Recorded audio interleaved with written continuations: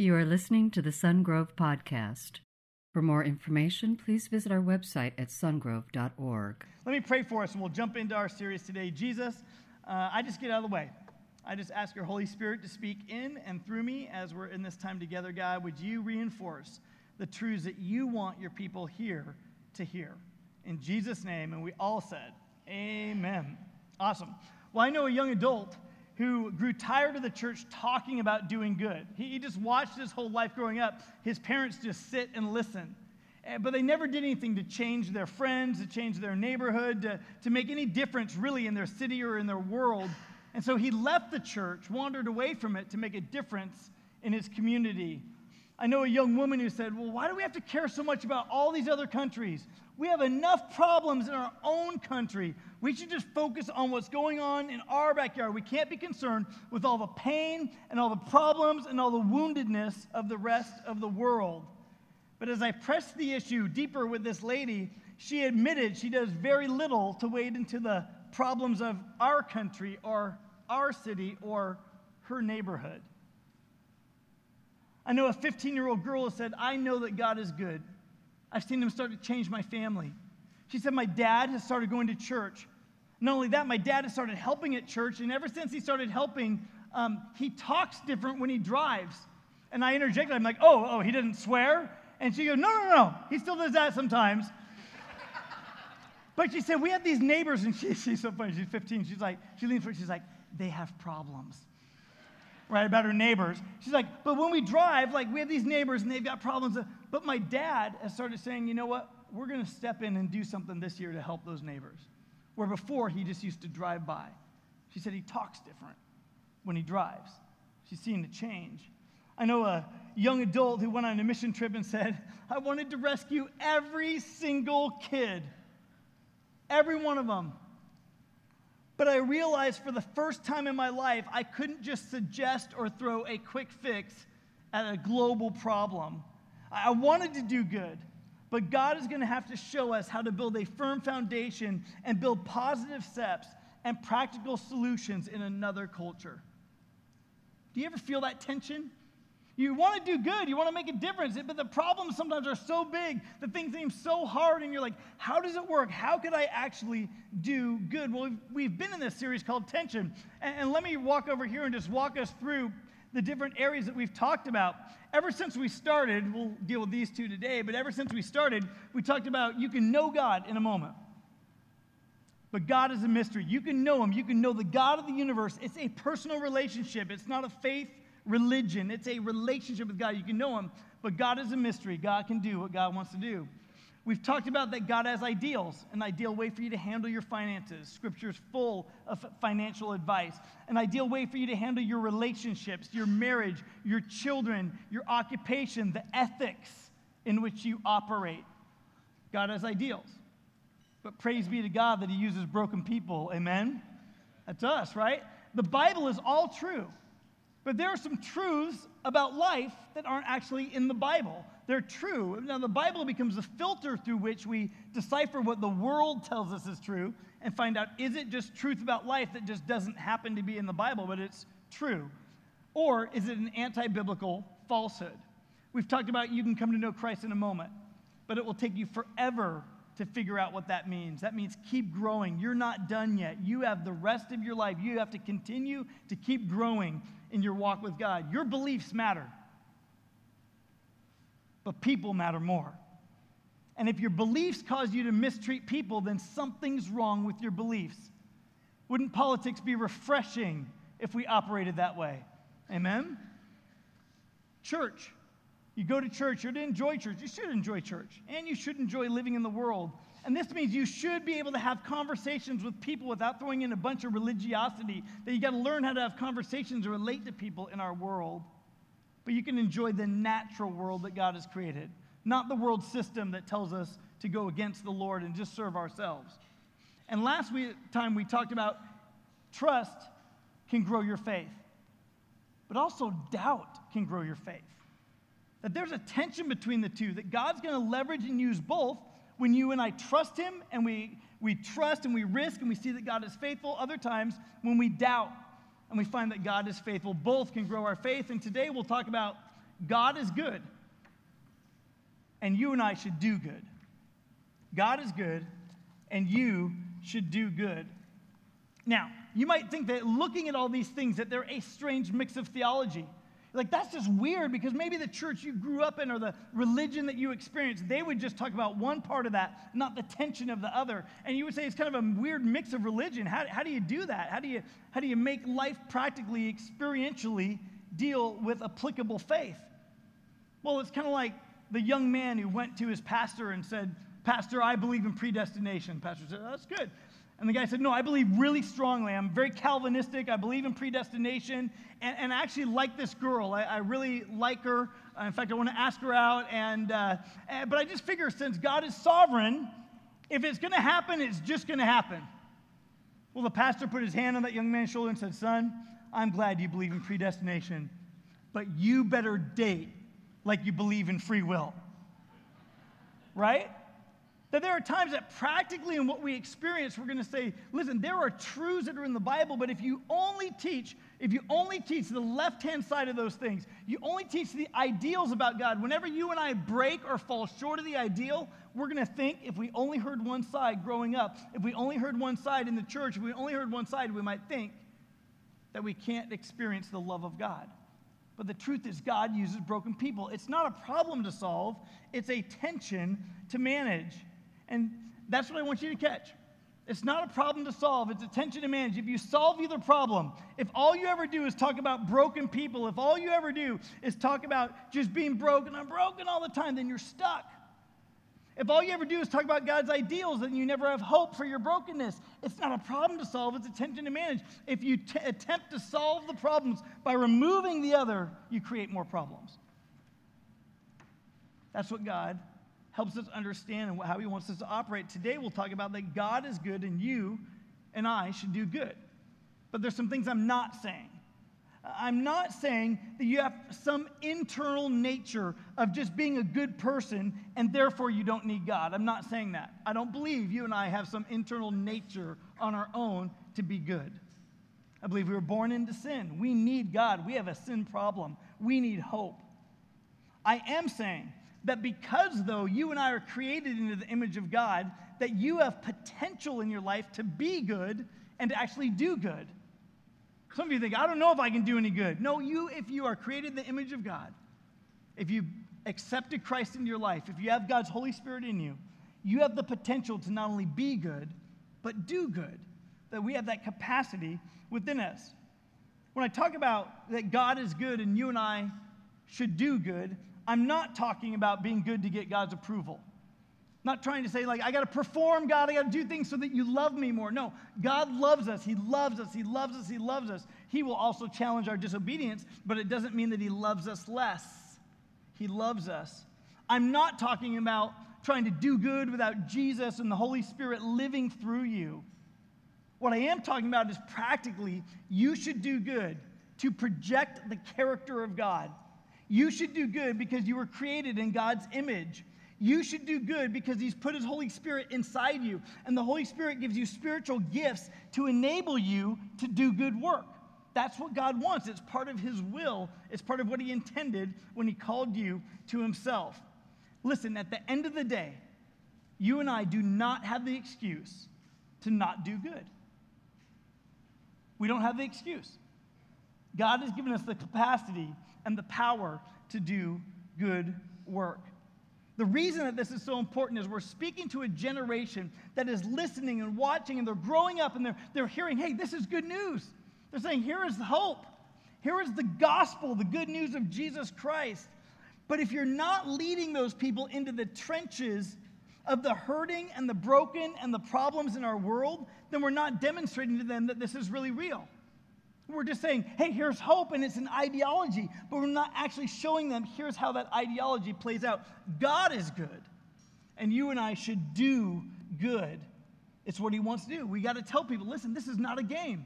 If all we do is talk about ideology, hey, God's good and you ought to do good, but you and I never do good, then people never catch that value. That next generation will say, listen, the church doesn't do good. They're irrelevant, and they'll walk away. This is not a game. God has called you and I to do good as he is good. And Jesus said it this way, in the same way in Matthew 5:16, in the same way, let your light shine before others that they may see your good deeds and glorify your Father in heaven. Jesus is being very open about it. Listen, do good stuff. Let that shine. Don't keep it secret.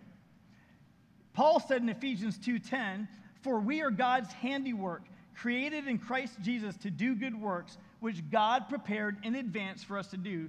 I want you to wrap your mind around that for a minute. God has prepared in advance good work for you to do.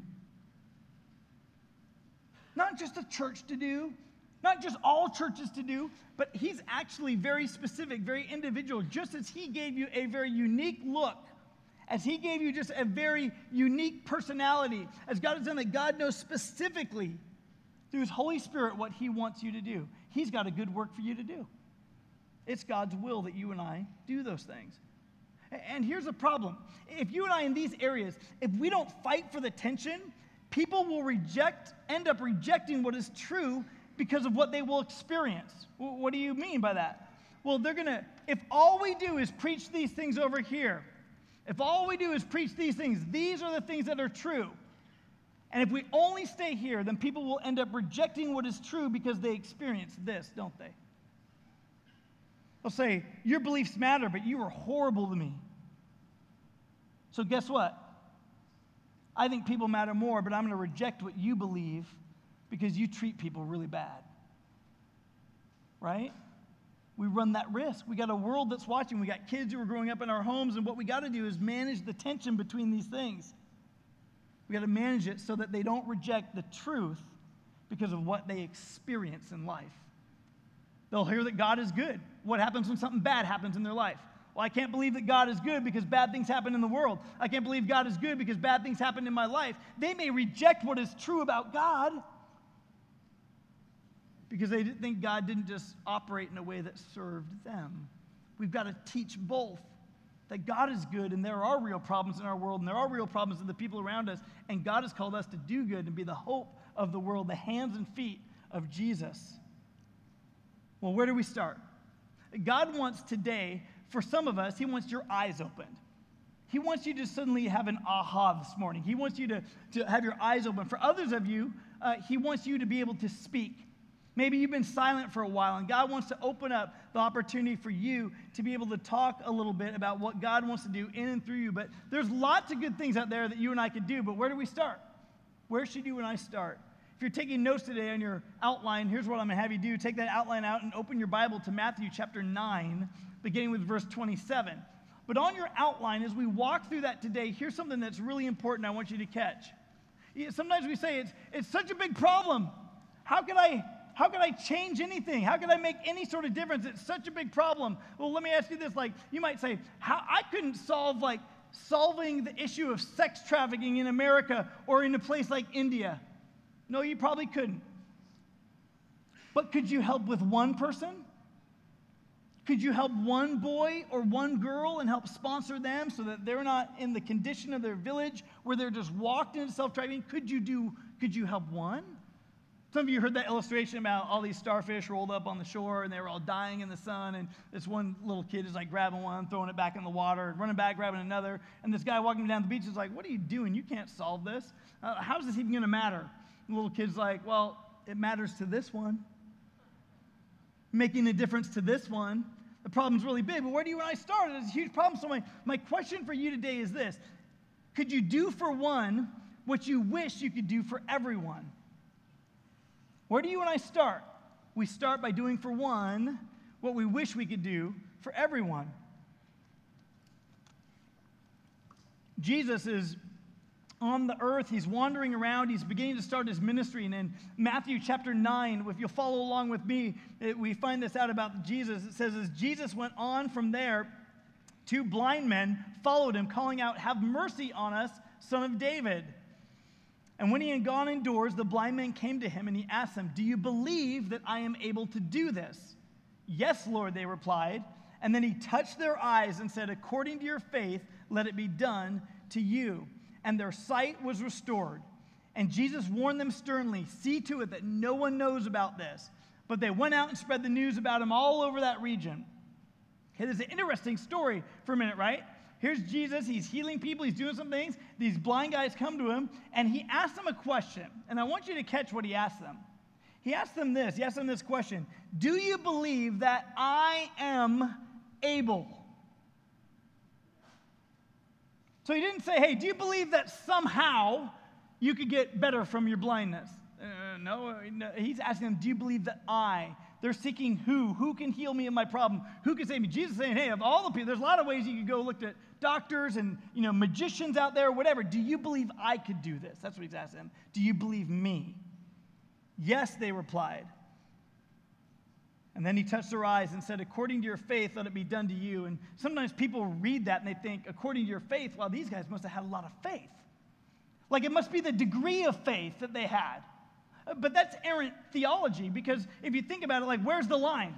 Where's like, I have some faith, and all of a sudden, I had enough faith. No, the point is, in fact, literally in the Greek and Aramaic, here's what this means. The statement that literally right there in the passage is this. Jesus says, because you have faith. Because you have faith. He's not talking about the amount. He's asked, do you believe I can do this? They said, yes, we believe you. And he's like, okay, because you have faith in me, then this will be done to you. But sometimes people misunderstand that, and they try to take it out of context. They try to say, oh, you got to have a certain amount of faith. If you don't have enough faith, and you don't have healing, so if you're sick and you don't get well, you just got lousy faith. That's called spiritual abuse. Tell a person in a wheelchair who's paralyzed, if you just had more faith, just get up and walk. It's not what Jesus is talking about. Jesus is saying, do you believe I could do this? They're an audience with him. He's about to act at that moment. They say, yes, we believe. But then he says something very strange. And Jesus did this more than once. He would heal somebody, and then he would say, hey, don't tell anybody. But think about that for a minute. Let's picture that for a minute. Okay, you're blind, so maybe you got to close your eyes for just a moment. Maybe you're just closing your eyes and you're thinking, I'm blind. Okay, and all of a sudden I'm going to go from being blind, I'm going to go to being able to have sight. Well, guess what? People know you. They know your look. They know how you operate. They know your voice. And you're going to go to the grocery store, and people be like, well, normally you got led through here. How are you, walking through here now? You go down to the DMV, and you're like, no, I want to take a driving test. And they say, yeah, but it says, you're legally blind. I know, I got to get my ID changed, right? So there's all these, think about it. You tell everybody. You would go home, and people would talk. If you were blind, and you got to the point where you could see, people will talk, won't they? That's just the way it works. Why did Jesus tell them, don't tell anyone around them about this? I need you to understand the context of what's happening here. Jesus is about to heal people, and guess what? There's a whole crowd. There's people who are watching. There's people who are so excited about this. They want to be around Jesus, not just to get healed, but they want to see it happen. Like, Jesus has healed blind people. We want to see this. And they're all around here. And so when Jesus speaks to, let's say, these two blind guys, he knows everybody's listening. And Jesus is warning them sternly, but what happens? They go on and blab all about it anyway. Do you think that maybe Jesus was like, darn it, I should make those guys blind again? Like it backfired. Do you think maybe Jesus was using reverse psychology? Hey, guys, don't tell. But, he knows really they're going to, how are they not going to tell? Of course they are. Jesus is making a message for all who would hear around him, and what he's doing, he's pushing back at the false expectations of the Jewish people who wanted a political and national Messiah. His mission was not to cause and stir an uprising against the Roman Empire. That was not Jesus' mission. And so he knows what's the nature of people. Man, if we could just attach ourselves, think about it, you think about it this way politically already. If we could just get a great leader and get that person to run for office, then it might make my life better, your life better. If we could just do it, we put our hopes in somebody to change the current nature of our experience and our condition. The Jewish people were no different. Man, if we could this guy can heal people. If we could just get him to do good, think of all the good that could happen in our country. In fact, the Romans would have to leave. How great would that be? And Jesus is pushing back, saying, that is not my agenda. That's what Jesus is doing there. He knows they're going to go tell. But Jesus is telling everyone else there who wants to elevate him to their agenda that that's not what I came to do. Well, the story goes on. Look with me at verse 32. And while they were going out, a man who was demon-possessed and could not talk was brought to Jesus. And when the demon was driven out, the man who had been mute did what? Everybody help me out here. The man who was mute, there you go, spoke. Let's get everybody to do it. Ready? The person in the audience who was mute, there we go. Very good. Right on. So he spoke, right? This guy, he couldn't talk. The demon forced him to not be able to talk. And so all of a sudden, he spoke. And the crowd was amazed and said, nothing like this has ever been seen in Israel. But the Pharisees said, it is by the prince of demons that he drives out demons. Now picture, you right here, this Jesus heals these blind guys, right? Remember, Jesus healed other blind guys. Remember, we talked about this in this series. The first guy, he spit on the ground. He got a lot of spit because he made mud. It was a lot, really disgusting. He got mud, and then he put it on the guy's eyes, and everyone's like, oh, gross, But Jesus did that, put it on the guy's eyes, and he touched him, and the man was healed of his blindness. The other time, he bypassed the whole mud stage, and he just went right on the guy's face, right in the eyes, and then Jesus put his hands on him and went once, and then twice put his hands on again, and then touched the guy. He healed in a different way. This time, he bypasses the whole spitting thing again, and he just goes straight to these two guys. It's now 2-on-1, and he just puts his hands out. He touches them, and they are healed. Remember, we've talked that Jesus healed differently, even for the same issue, because people attached to how it was done. If we just figure out how it was done, and Jesus says, no, it's not about how it was done. It was about who did it. Who did it? Who could change your heart? When you say that, right? Oh, I had to change a heart. Well, did you have it, or did the conditions around you and maybe even God's Holy Spirit begin to give you the gift of being able to change a hardened heart? To have new eyes to see like God sees, a new heart to do what God does, to have an epiphany by which you say, I want to be a do-gooder now. Who changes the heart? Well, this same Jesus has this guy brought who's demon-possessed. And I want you to just pause for a minute. Because you read in the Bible and you're like, oh yeah, demon-possessed person. But if you saw a person actually demon-possessed, without a show of hands, how many of you would absolutely think you'd freak out a little bit? Okay, we got a show of hands. They're like, I would, for sure, right?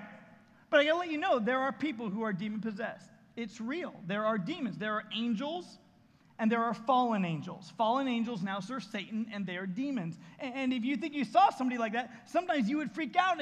And what happens is you got the Pharisees who are here, and I want you to picture this for just a minute. You got the Pharisees watching this. Jesus cast out a demon. This guy is able to speak. The demon leaves him. He's able to speak again like a normal person. He's just able to speak, and the people, their response is this. Praise be to God, like no one's done this in all of Israel. This is awesome. Guess what? The Pharisees are standing there and they're critical. Because all the Pharisees know is doing good on the outside for the show for people. I want to look great on the outside, but inside I'm full of what Jesus said was dead men's bones. They're whitewashed tombs. The outside looks good, but the inside is rotten and stinks. Because they had an outward appearance of doing good, but on the inside they were corrupt. Well, they're there, so what do they see? They start to see Jesus doing miracles. They see authentic power from God, and they can't stand it. And so what do? They make the dumbest statement in the statement of statements, in the history of religious statements. Listen to what they say. Let's say this for just a minute, right? This is what they say. But the Pharisees said, quote, it is by the prince of demons that he drives out demons. Okay, that would be like you watching sports and saying your sports team intentionally created penalties to help the other team win on purpose. Okay, if you went on, ESPN, sports analysis or anything, they would mock you for that view, wouldn't they? Why? Because it'd be the dumbest view in all the views of sports in the history of views of sports, right? Because nobody would say that, but that's what happens because the Pharisees are jealous. The Pharisees see authentic power from God. All the Pharisees know is trying to be good. I'm trying to be good. I'm trying to be good and have an impression that I'm good. And don't ever let people see your cracks or your faults. They're jealous. And so this is what they actually do. I want you to understand the degree to what they actually did right here. They attributed the power of God, the source of that being Satan. They pointed and said, this is of the devil. They were blind to the fact that it was the power of God. The rest of the people, the regular people are just like, this is awesome. This is God's power. But not the Pharisees. Number 2 in your outline says, do you have faith? Do you have faith in who can change you? Then believe who can heal you and make you bold. See, Jesus is not going to say, can you make yourself better? Jesus is going to say, do you believe that I can change you? That's all I need to know. Do you believe that I can change you? And if so, then God can make you bold. You're believing who? It's the I am. Jesus is saying, do you believe I am the one who can heal you? The blind man said, yes. Jesus healed them because they just had enough faith in Jesus as being the one who heals them. Not just faith in faith, not faith in their own goodness, their own performance. I mean, think about it for a minute. What if you were supposed to be good because you were good? Well, I'm just good because I'm a good person. Yeah, good luck with that, right? No, we're supposed to do good because Jesus is good. He's good. He's perfect. He's transformed our life. But because of Jesus, I'm good. But what happens? The enemy comes along and wants to whisper to you, you can't do that. You shouldn't serve that way. You shouldn't volunteer. You shouldn't open up your lips and sing on Sunday morning because you're not good enough. No, time out. Jesus is good enough, and because he's good enough, I can speak. Because he's good enough, I can believe. Because he's good enough, I can do good. He can make me bold. Even though I'm aware of my sinfulness, I believe he can heal me and he can make me bold. Number 3 on your outline, merely religious people will criticize the freedom and the miraculous work of God in your life. Speak anyway. What'll happen? You start getting free, you start acting boldly, you start to do it, and people will be like, hey, you're trying to act all ideal, but I know you're broken. Speak anyway. Hey, I know you think you're acting like you got it all together, like you know everything about beliefs, but let me tell you, you treat people bad sometimes, still be bold anyway. Keep growing, keep going, because Jesus is good, and there will be those who are religious, who will put up their noses, they will look down on you, and they will invalidate what God is doing in you and what God wants to do through you. But Jesus is not deterred by them. The people look and they see. They look and they're like, this is awesome. Jesus cast out a demon, healed this person, he can speak now. And then the Pharisees are fussing about it. And people see through that because they begin to see, look at, you're revealing through your mouth the condition of your heart. You guys are all a show but have no power. Jesus has power to transform. Well, there will always be those who have religious beliefs but no power, who will criticize the power of God in you. Verse 35. Jesus went through all the towns and villages, teaching in their synagogues, proclaiming the good news of the kingdom, and healing every disease and sickness. And when he saw the crowds, he had compassion on them because they were harassed and helpless like sheep without a shepherd. And then he said to his disciples, the harvest is plentiful, but the workers are few. Ask the Lord of the harvest, therefore, to send out workers into his harvest field. So Jesus has been doing the ministry. He's got his 12 disciples right there, but he's saying to everybody, listen, ask God to send out workers into the harvest. There is much work to be done. And God, after Jesus left the earth, he entrusted it to 12 guys and said, through you, the good news of the gospel and the good work of the church is going to happen worldwide. Worldwide? Well, how is that going to happen through just 12? Well, he's going to do it in and through us. God has good works he's prepared in advance for you to do. In fact, when I ask God to send out workers into the fields, God works in my heart to do good in my field. Do you understand that? If you were to say, okay, Lord, I'm going to obey you. I'm going to ask you to send workers out to help solve the hurts, the habits, the hang-ups, help solve the brokenness in our world, then God is going to begin to work in your heart because he's got a good work for you to do. Do you realize for some of you, there are certain things that make you sad, mad, or glad? Think about it for a minute. What injustices make you mad? Really mad? What things make you happy? What things make you really sad? And God will often use those things because he's preparing your heart to take the blinders off and help you see the work that he might be calling you to do. But what happens, it's really easy for us to stand there and go, This makes me really angry. The church should do something about that. God's like, you're the church. It's you. You're the church. It's you. He may be calling you to do something. Listen, I believe in here today that there are some of you physically can see, but you've been operating for a while with blinders on. You're saying, I have the right to not do good. I have the right to consume but not contribute. I have the right to just be about my own world and ignore the problems that are out there in my neighborhood or in the world, and you just want to put the blinders on. And today, Jesus wants to make you be able to see. He's saying, do you have faith in me? Then that reciprocates to something that happens through you. He wants to remove our blindness. I love that there's a guy in our church, and for years he looked down on people who were homeless and just had horrible, nasty, critical things to say about those people. And God began to work in his heart and open his eyes, and he now works with and wades in and helps out people who are homeless. He has a passion for it. God has done some change in his heart. He used to say horrible things about anyone who even helped homeless people, and now God has given him a compassion for that. There are others you would say, why would a person like me in middle-class America or low-class America or high-class America, why would a person like me ever care about something in another country, another part of the world? And God will open the blinders of your eyes, and he'll help you have his heart, his compassion for the problems and the concerns of our world, because it is him. It's you looking around saying there are people who are like sheep without a shepherd, and you have compassion on them. God wants to work in you. I also believe in this room that there are people, you might not have a demon, but you got your demons. And your demons are telling you not to speak. You might not have a demon, but your demons in your life, they're telling you you can't speak because you're not perfect. You shouldn't do that because you're afraid you might lose your job. You can't do this. You got to be super careful. You can't open up and share with your neighbors that just they might not like you or whatever. And for whatever reason, you've just kind of closed off your mouth. And even when you come to church, it's hard for you to lift up praise. It's hard for you to honor God with the fruit of your lips by what you say or what you sing, because your demons are making you silent.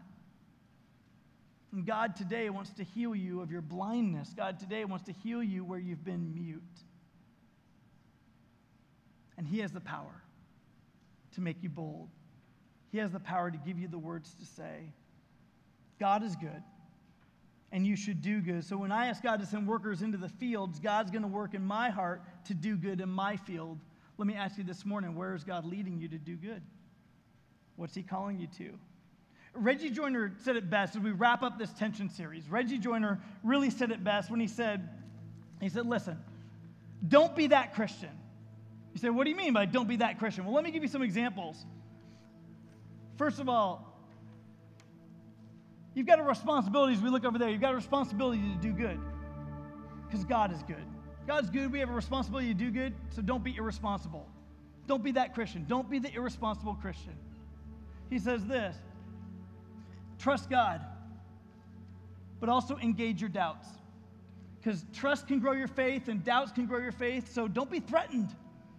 Don't be threatened. Don't be that Christian who's like, oh my goodness, someone had doubts. Or oh my goodness, I had doubts. No, engage them. Work through them. Engage God in your doubts. Don't be threatened by him. God is so much bigger than that. We go here. You should enjoy church, and you should enjoy living in the world, which means you should learn to have conversations with people that don't have a bunch of religiosity in them. Just have a conversation with people in our world. So please, don't be weird. Please don't. Don't be that Christian, right? Don't be weird. Don't be weird. Next one, your beliefs matter, but people matter more. Don't be a jerk. That's actually not the word I wanted to use.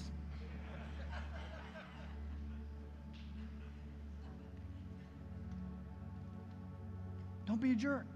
Don't be that Christian, right?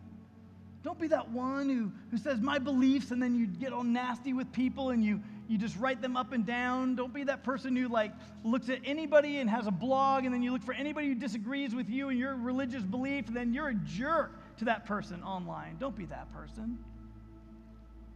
Listen, sometimes I get emails and I shouldn't respond to them. Sometimes I do, but then fortunately, I have somebody else read it, and they're like, you cannot send this. You cannot send that back to that person. Right? Somebody's going to be a jerk to you. Don't be that jerk back, right?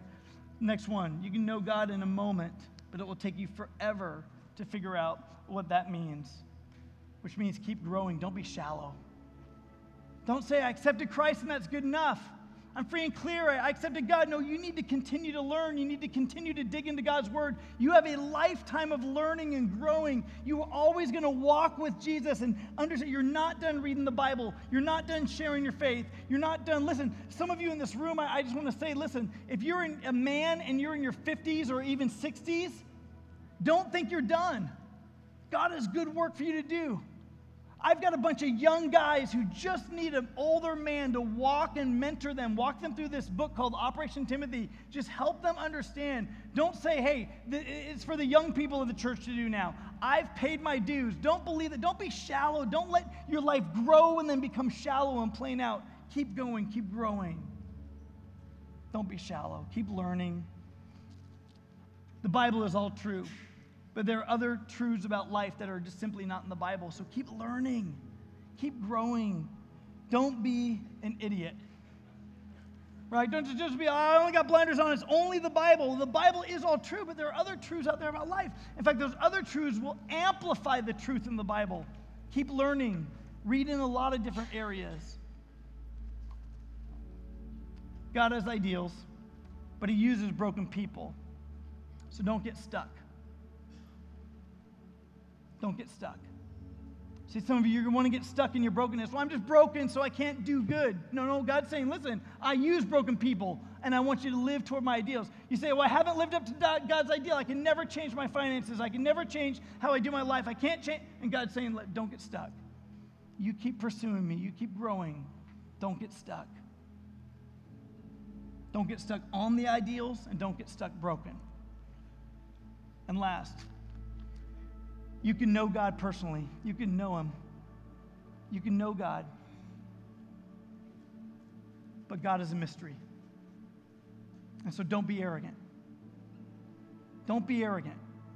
Don't be that guy. Don't be that girl who thinks that you got God. I know all there is to know about God. No, you can know God, but let me let you know, at the end of the day, people who knew God very well still find out he's a mystery, that God can do whatever he wants to do, that God is bigger than your opinion. Don't be arrogant.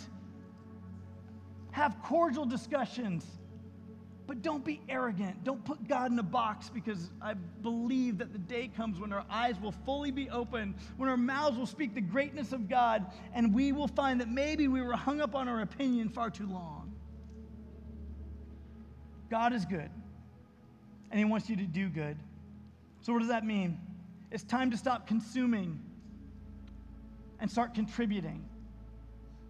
It's not just good enough just to come to church and soak it in like a sponge, but you never, like a sponge, use it to clean anything up. You just slurp it all in. But God is saying, stop consuming. We are the church. The church exists for the world. We exist for the lost, that they would know about Jesus. So we are the church. So we have the job of being the ones to take, as we receive in here, take what we do in here and let it make a difference in the world out there. We have that job. That's us. God called us to be good because he's good. So God wants us to open our mouths. God wants us to remove the blinders and begin to follow him even more closely. So what does it mean? It means volunteer. It means do something. Build his church. Reach the hurting. Make your life count for something bigger than just yourself. God wants you and I to manage the tensions. As he is good, that we reflect his image, that we do good. And we lift up our Father who is in heaven. Will you pray with me? Just bow your heads, close your eyes. It all starts by acknowledging that God is good and that you're not, that you have sinned. But the beautiful thing is that God says, I hung on a cross to cancel out your sin. Do you believe that you could be healed? Do you believe that my life could change? Jesus is simply asking you today, listen, if you believe in me, then you will be saved. If you believe that I can change you, you will be saved. If you believe that my death on the cross paid for your sin, you will be saved. The question starts, are you saved? And if today you're realizing for the first time that Jesus' death on the cross has a capacity to cancel out your sin and wash you white as snow, and you'd like to know God, then you can right now. It's simply by asking him through faith into your heart. What does that mean? It means you pray. So if that's you today, you start by knowing Jesus. You pray a prayer like this right after me. You just pray it silently right where you're sitting. On the inside, God even hears you. Jesus, today I give you me. I believe your death on the cross paid for my sin. I receive that. I believe you died and were in the grave, that you rose to new life, that you are God. And I ask you to make me a new creation on the inside. God, change me. God, clean me up on the inside, forgiving all my sin. Because today, Jesus, I give you me. Thank you for listening to the Sungrove Podcast. For information on Sungrove Church, visit our website at sungrove.org.